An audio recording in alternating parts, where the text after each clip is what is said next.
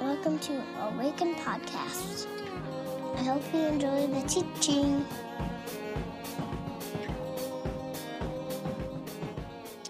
Good morning, friends, and welcome to Awaken. My name is Micah. I'm one of the pastors here. And we want to begin this morning with a call to worship. If you've been around religious life or church, you know that there's often repeatable and predictable patterns in a church gathering. It's called liturgy. And the power of liturgy is that it just kind of works on us over time. So a call to worship usually is an opportunity to say, like, okay, you're here. You made your way through the doors. You've paused from whatever is going on in your life, and together we're in this room. So we try to begin with an intention, sort of a specific direction. And so this first song that we're going to sing is one of my favorites. It's pretty short. I keep telling Melody, like, we should sing it again. And it's one of those things where, you know, you got to leave the people wanting more. I guess that's how it works. So, but this first song is, it's a prayer, and it's a reminder that the sun will rise again. So I want to read a portion of the prophet Hosea, who reminds us of that. So I've taken the liberty to change a few of the words.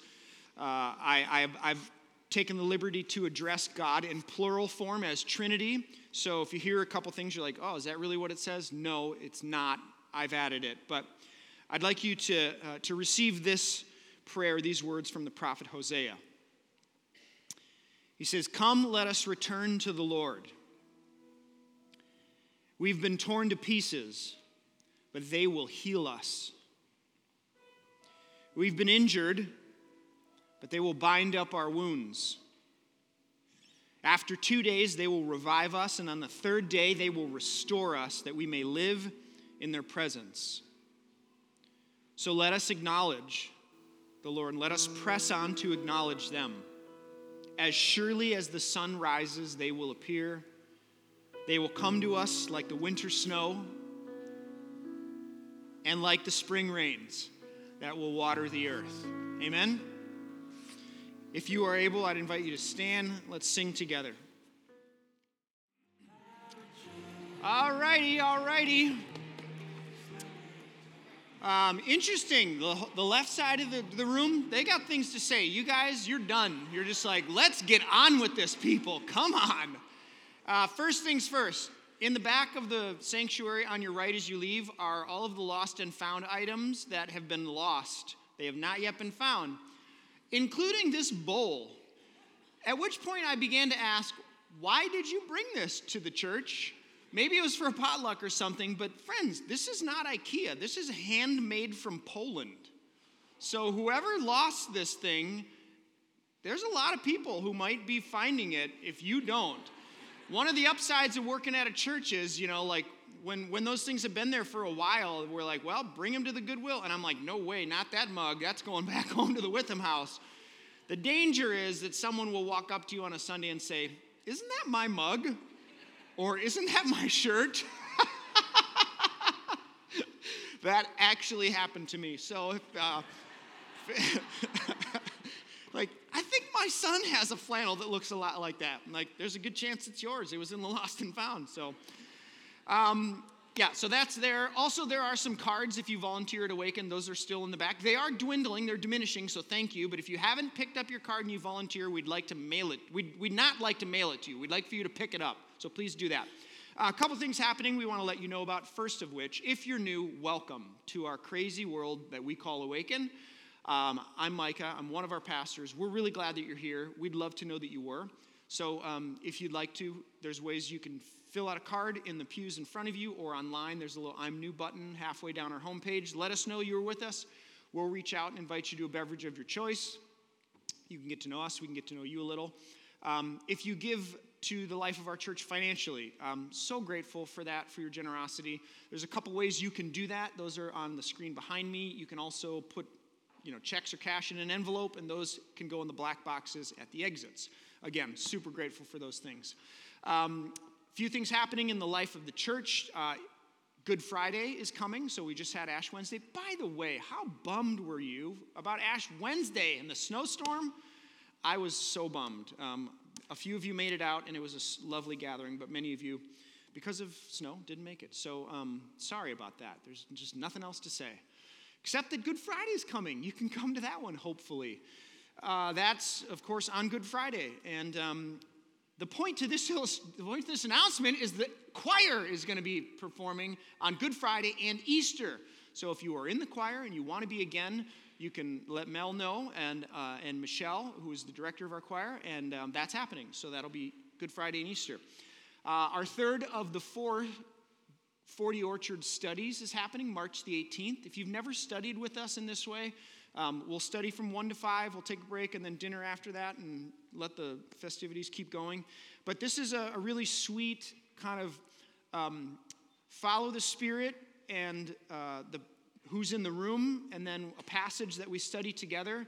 And what happens is not a formula, but it's usually really beautiful. And we would invite you to join us for that, so you can sign up online. And then we're pulling an old one out of the memory bank called Guess Who's Coming to Dinner. We did this in like the first year of Awaken. We bought pink flamingos and we put them in people's front yards that were hosting. I don't know why, but we did. So guess who's coming to dinner? Here's how it works. We have a bunch of hosts, and they say, I can host 6 people. But you don't know who's coming to dinner. It's guess who's coming to dinner. And then if you sign up, you just get an address, but you don't know who's going to dinner. So it's a nightmare for all the introverts of the church. The extroverts just love it. But it is a lot of fun, and it's a great way to get to know people at Awaken. So we're looking for hosts. It's March the 25th, one night only. There's only one show happening here, so you got to go if you want to get it. So that's the 25th. If you can host, let Kathy know. Sound good? And then finally, there are two lunches happening after the gathering today. There is a queer community lunch happening at A-Side, right behind the church over here, hosted by Josh and Cass. And then the kids community has a lunch at the artist formerly known as Tav on the Ave. It is now the St. Paul Tap. You might be wondering, why are you hosting a kids community lunch at a bar? That's fair. It's a totally fair question. It's a great place to host a family lunch. Super wide open, lots of games for the kids to play. It's a lot of fun. So those are both happening after church. Sound good? Any questions? Okay, great. Today is February the 26th. It is the first Sunday of Lent. Lent begins on Ash Wednesday. Lent is the 40 days, starting on Ash Wednesday, minus the 6 Sundays, up to Easter. In the church tradition, it is a time of preparation. Early on, those who were going to be baptized on Easter, it was a preparatory period for that group of people to sort of ready themselves for the sacrament of baptism on Easter, early on in church history. It has since become a time of introspection, a time of slowing down, a time of thinking, being thoughtful about our lives. And some people take something out of their life. Some people add something to their life with the hope of having a different relationship with that thing. Or, for example, some of us on staff give up alcohol during Lent as a way to say, like, oh, well, what kind of relationship do I have with that? I'm free to do it, but I don't. So people do that during Lent. And it's a moment where we slow down and we pause because we're walking towards this thing that happens at Easter called death and resurrection. You can't have resurrection without death. Voila! So Lent is this period where we intentionally die, where we offer things to die so that something else might be born. From dust you have come, dust you will return. Ashes on our foreheads. Ash Wednesday. In our series in Epiphany, which comes before Ash Wednesday, you got Advent, then Epiphany, then Lent, we have been talking about the humanity of Jesus, the transformation of Jesus from his baptism to his transfiguration, which was last week, and thinking about the fact that Jesus was a human. He didn't come out of the womb knowing that he was the Son of God. He didn't come out of the womb knowing that his life would end the way that it did. At some point along the way, he learns those things. He becomes the kind of person who can choose love, sacrificial love even for his enemies, those who are hanging him on the cross. Father, forgive them for they don't know what they do. But how did he get there? So in Lent, we're going to take 40 days to look at the last week of Jesus' life. And that begins with the anointing at Bethany in Mark chapter 14. So, Larissa, if you would come, I would invite you to rise in body or spirit for the reading of Scripture, and then we'll dive in. Mark 14. Mark 14, 1 through 11. Now, the Passover and the festival of unleavened bread were only 2 days away, and the chief priests and the teachers of the law were scheming to arrest Jesus secretly and kill him. But not during the festival, they said, or the people may riot. Well, he was in Bethany, reclining at the table in the home of Simon the leper. A woman came with an alabaster jar of very expensive perfume made of pure nard. She broke the jar and poured the perfume on his head. Some of those presents were saying indignantly to one another, "Why this waste of perfume? It could have been sold for more than a year's wages and the money given to the poor." And they rebuked her harshly.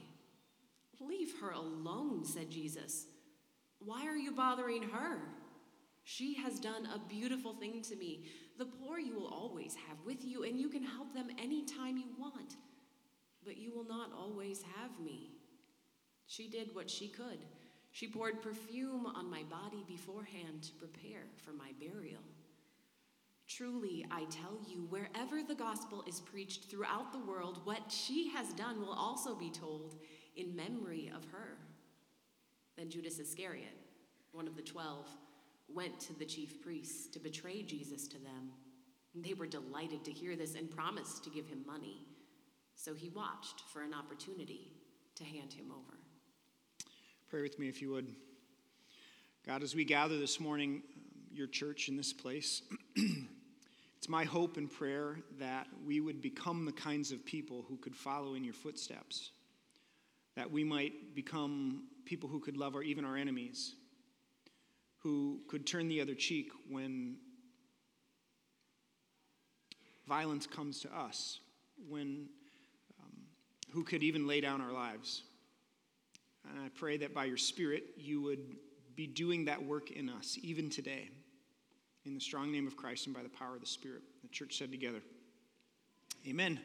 You may be seated.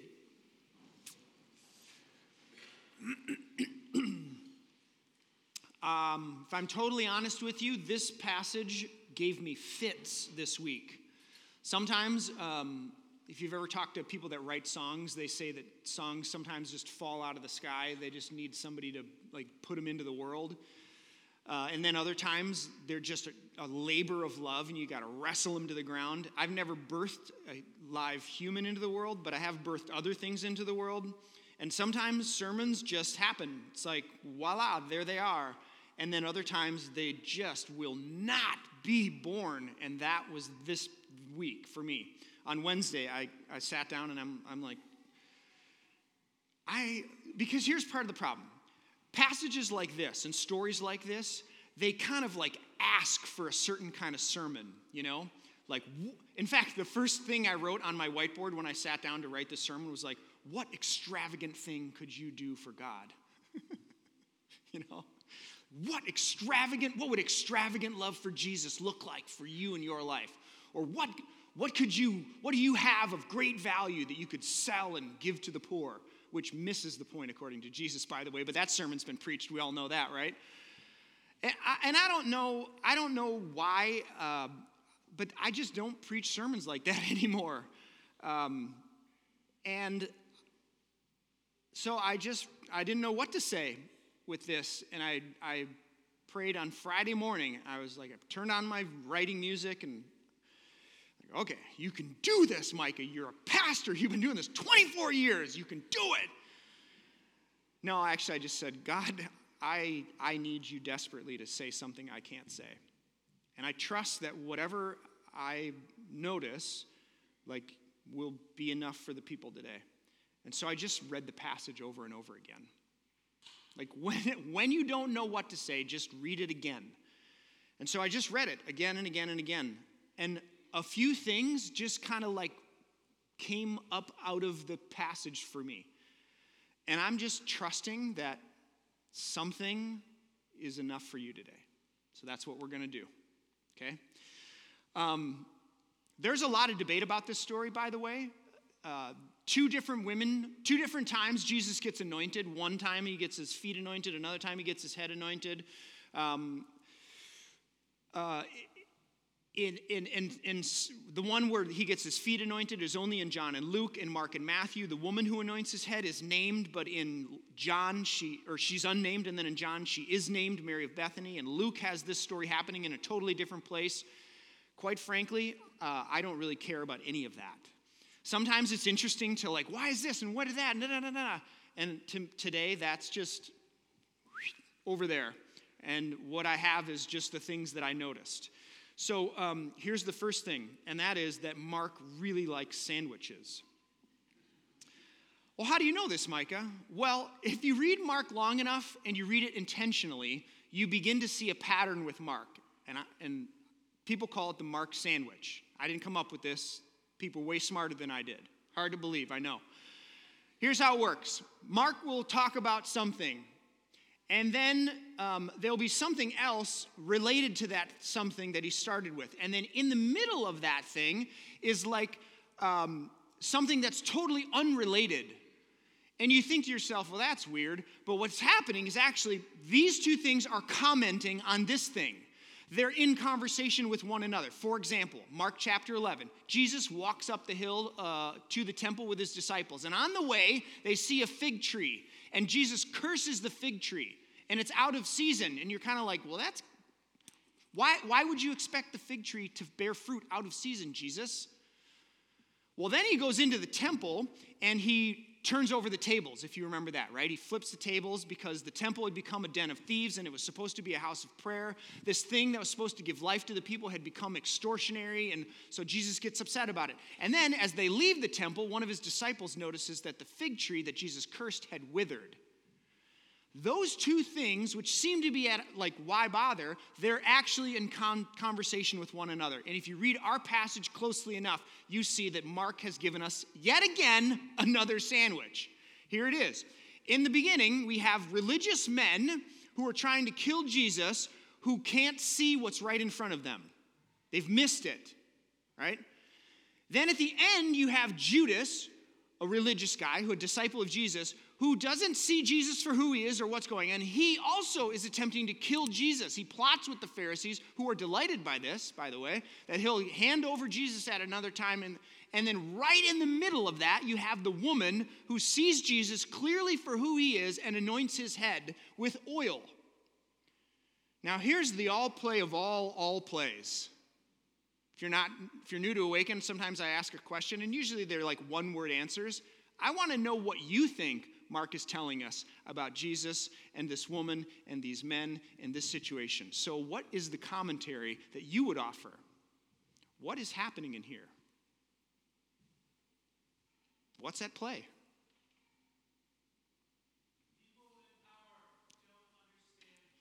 People in power don't understand Jesus. That is not a new phenomenon. By the way, it's always interesting to read the Bible and just think about where is power. Who has it, and how are they responding to Jesus? Yes, what else?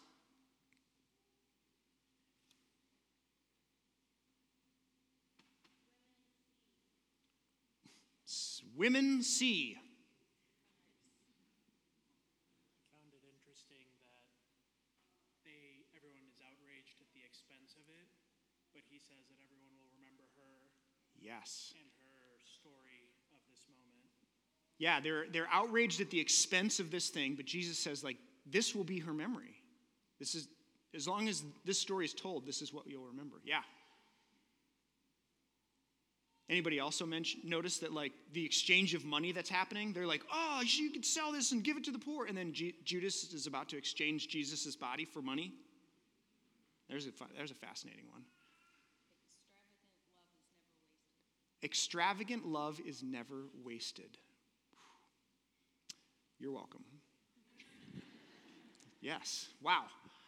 I read this passage this week over and over and over again, and I just kept coming back to how ironic it was that religious men are missing the point, and an unnamed woman, does anybody catch that? She doesn't even get a name. A lot of people would say in Scripture when someone is unnamed, it's an invitation to see yourself in the passage. An unnamed woman sees clearly what is happening. And I wondered, how many times has that happened in our world? Where religious men missed what was right in front of them, and there may have been women nearby who, had they been given the opportunity to offer what they saw, would have painted a beautiful picture. And I just got to thinking about one of the reasons that I am an egalitarian, which is to say that I believe that women and men, in terms of the church and leadership and roles in the home, are equal, is passages like this, where how many times has that happened? Where people usually, and I'm speaking specifically to our context and culture, right? We're 21st century, like Protestant from the evangelical tradition, where this teaching is just kind of, there's no shortage of it, right? That men have a particular role in the church and in leadership, and women can't be pastors, they shouldn't teach over men, and women should submit to their husbands, and they're the head of the household, right? That's what Paul says. I just think like, wow, how many times have we, well, I'll say it positively. I believe that we should have all the gifts present in the room, and that we should listen to all the voices in the room when we have something in front of us that we need to discern. So to those of you who have maybe been in part of churches or you've been around the evangelical world before, and you felt like you had something that you weren't able to give because of your gender, I want to just offer the possibility that Paul's admonition to keep those things over here was contextual and cultural, and that's not ad infinitum for all women all the time, but rather, actually, that if you're gifted, that you should bring your gift to the community because it's a blessing, and that it may actually help us see clearly, yeah? That's just one thing I saw. I hope that is of help to you. Also, did you notice that Jesus knows he's going to die? He says, this woman is anointing me and preparing my body for burial. If Jesus didn't come out of the womb knowing he was going to die, and now he does, somewhere along the way, he came to terms with like how this was going to go and where this was headed. And at least in this moment, Jesus seems to give himself to it. He wrestles with it in the garden. We'll get to that in a couple weeks. But in this moment, Jesus has been given a terminal prediction. And he seems to be at peace with it. I don't know when that happened. I don't know how that happened. But that one was fascinating to me. I thought, oh, he knows. He knows something about where this is headed. Second thing I noticed was the wrong people, the wrong place. He was with the wrong people in the wrong place. There are certain groups of people that get brought up in the Bible over and over and over again. And for Israel and the Jews of the ancient world, leprosy and lepers were one of them. So if you're new to the Bible, leprosy is a skin disease. And if you had leprosy, you were ceremonially unclean. Big deal, right?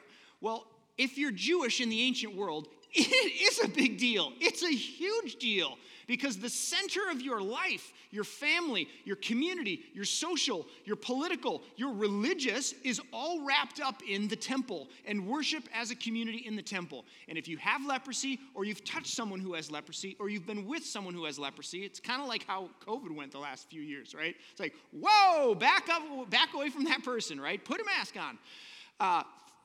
If that happened, then you were ceremonially unclean, and you couldn't go to the temple until you went through a process of ritual cleaning and you became clean again. So for Jesus, notice he's with Simon the leper in his house. He's ceremonially clean. He's institutionally unclean. Awaken, I don't know if you know this or not, but you all are institutionally unclean right now in our little denomination because you were hanging out with the wrong people by virtue of sending me. You followed the Spirit to love, and you're hanging out with the wrong people. And so I just want to let you know that you have some things in common with Jesus. So keep going. He's in the wrong place with the wrong people. He's not only in the house of Simon the leper, he's reclining at the table. He's eating with him. And if you know anything about the ancient world, hospitality is a huge deal. If someone came to your door, you fed them and you housed them. No questions asked, even if they were your enemy. So to eat at the table of someone is an act of intimacy and fellowship and communion. And Jesus is eating at the table of Simon the leper. And there's a woman there who's unnamed, and if I know anything about the ancient world and how it would have worked, around that table were likely, though I don't know, it doesn't say, but I'm going to guess based on a lot of other information that those were men at the table who were indignant about this woman's act of extravagance, foolishness. Is it all that common to find Jesus in the wrong place with the wrong people? Think about it. Just like make a list. Samaria, not supposed to go there. A woman, not supposed to talk to her. Who's divorced? Big taboo. Living with someone who's not her husband. Caught in adultery. Tax collectors. Lepers. You get what I'm saying here. Jesus is consistently found in the wrong place with the wrong people, according to the religious leaders and the people in power. I just want to highlight that for you. As a person who maybe follows Jesus, who's trying to walk this way of following this guy, if you find yourself there, take a couple of deep breaths. You might be on the right track. You might not be. That's not always true, but you might be. My friend Stefan, who's preached here at Awaken, and dear friend, he wrote a song, and the chorus of it says, I'm with the drunks and the heretics, the dropouts and the drug addicts. I'm with the lost and the something or other. And then the hook is, if you're going to make me choose, I'm with them. Yep, there it is. If you're going to make me choose, I'm with them. The third thing I noticed was this sentence, what Jesus says to the people in the room. He says, you won't always have me with you. So the woman anoints Jesus' head with oil. The people gathered at the table are upset. They're indignant. They're, that could have been sold for so much money and given to the poor. Emphasis added, sarcasm added. And Jesus says, leave her alone. What she's done is beautiful. Actually, she's anointed my body for burial.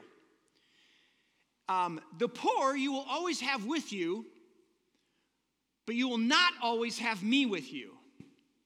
Now, some people take this passage and they actually think, is Jesus enabling behavior that disregards care for the poor? Is Jesus setting up, kind of this classic example of well, why should we bother working so hard to alleviate poverty? Jesus himself says we can't even do it. I've heard, people talk about economics in that way. It's Jesus himself says we can't fix the problem, so let's stop banging our heads against the wall. The poor will always be with us.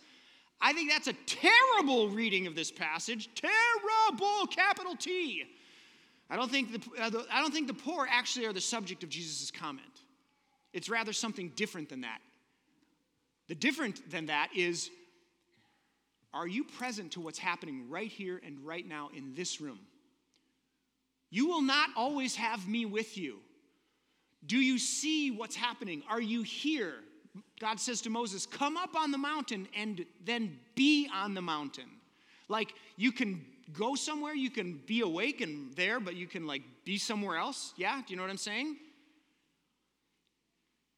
One of my friends named Jess, he lived in San Diego, and he would go by this coffee shop near his house that said, Altadena Coffee, open and awake.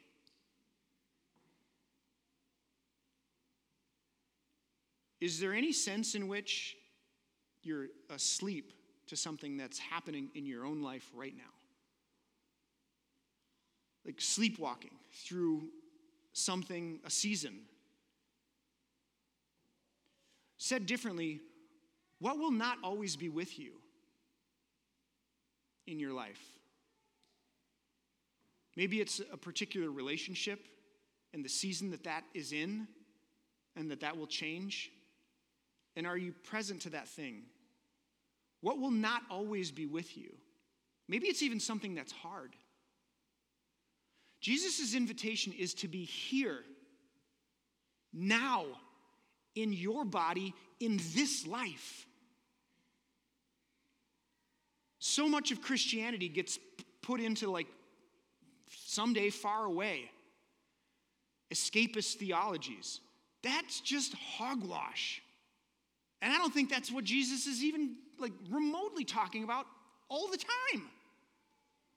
Are you present here and now to the thing that is right in front of you? Are you living your actual life? Not the life you want, not the life you hope for, but are you present here and now?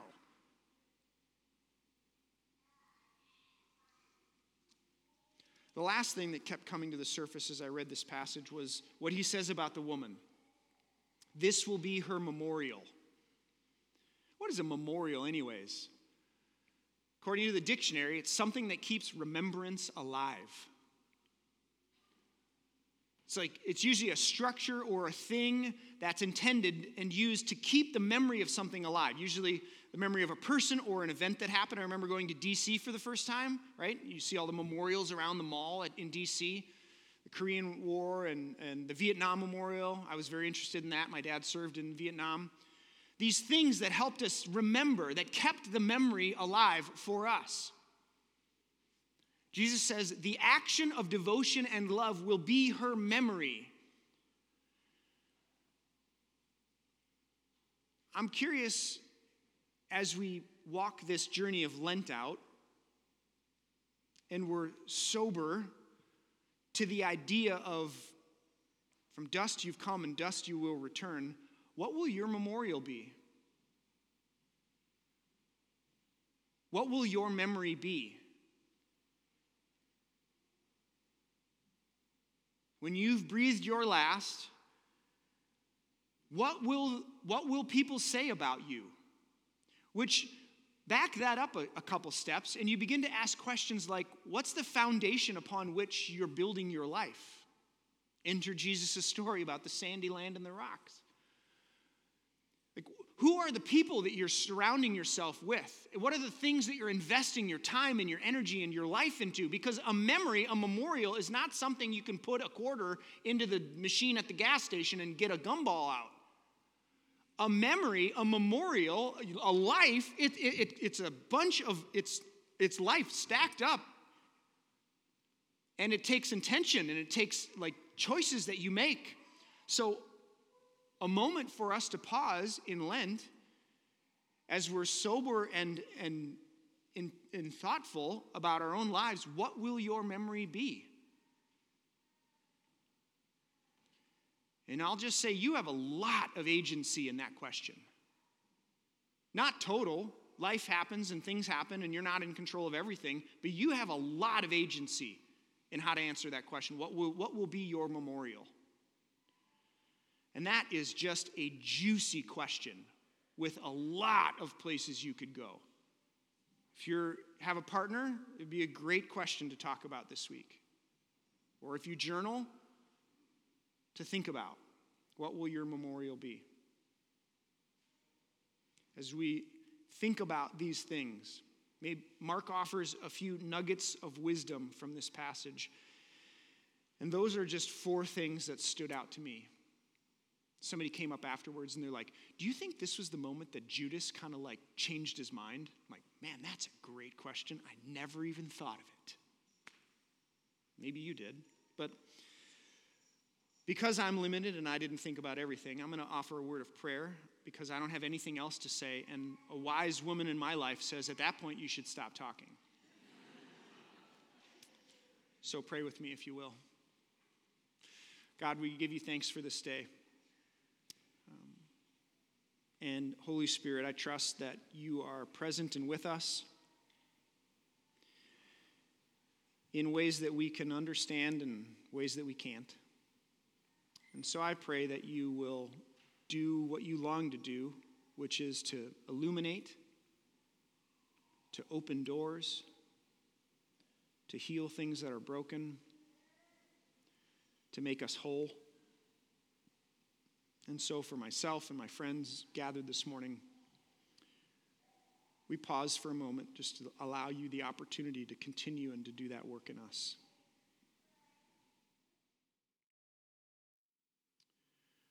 So in just a moment, we'll invite you to respond. And there will be a couple things happening. Eucharist will be available to you down here in the front. Mel and Josh will continue to lead us in song. And in just a moment, I think the kids are going to come up. I'm hoping that they're going to come up. We'll bless them with honey. And then we'll invite you to come down and receive communion. So know that on the night that Jesus was betrayed, he took bread and he broke it. And he said, "This is my body which is broken for you. Whenever you eat of it, do it in remembrance of me." In the same way, after dinner, he took a cup and he blessed it and said, "This is my blood which is shed for you. Whenever you drink of it, do this in remembrance of me." So as you come to this table, know that this is not the table of the church. This is the table of the Lord, and it's made ready for those who love God and those who want to love God more. So come, you who have much faith or a little bit of faith or not much faith at all, if you've been here often or if it's been a long time or maybe never before, these are the gifts of God for the people of God. So come, because Christ invites you.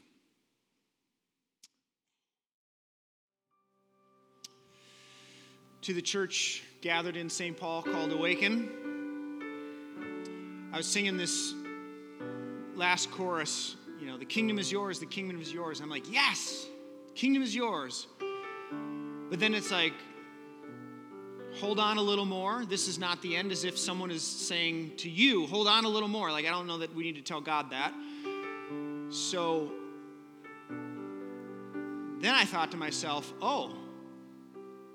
it's as if someone is reminding us, the kingdom is yours. Which reminds me of something Jesus once said, which is, the kingdom of heaven is yours. As if to say that it's happening all around you, all the time. Are you open and awake to that? That the way of God it's available to you. The kingdom, this thing that Jesus talks about all the time. And insofar as we embody it, we live it, we participate in the drama, it's yours. So grasp it. Let that be the thing that informs who you are and the life that you're living, the foundation, so that the memory of you is everything that God intended you to be and is available to you in the Spirit. So be encouraged, friends. Go with this blessing. The Lord bless you and keep you. The Lord lift up his face to shine upon you and be gracious unto you. The Lord lift up his countenance to you, give you peace. In the name of the Father, the Son, and the Holy Spirit. And the church said together, amen, amen. If you're sticking around for the baptism meeting, we'll meet downstairs in 15 minutes, 11:45. To the rest of you, see you next week.